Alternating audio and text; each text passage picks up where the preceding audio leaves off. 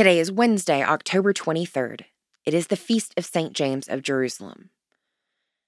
And before we get started this morning, I want to remind you guys that Church Next offers some really incredible classes for folks seeking deeper engagement with the Bible in their communities.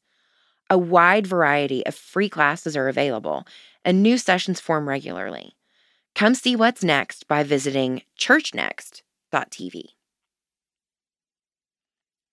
Matthew chapter 13, verse 55.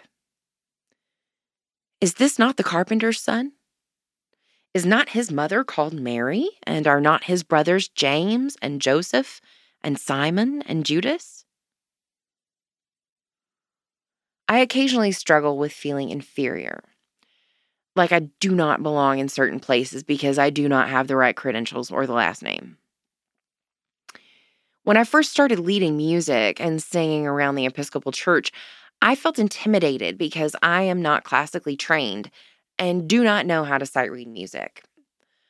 I remember feeling like all eyes were on me in my first meeting of the Standing Commission of Liturgy and Music. It felt like everyone understood Anglican chant except for me. I remember feeling embarrassed when I said that because my church was Spanish speaking and I was an ex-evangelical. I didn't know any of the hymns.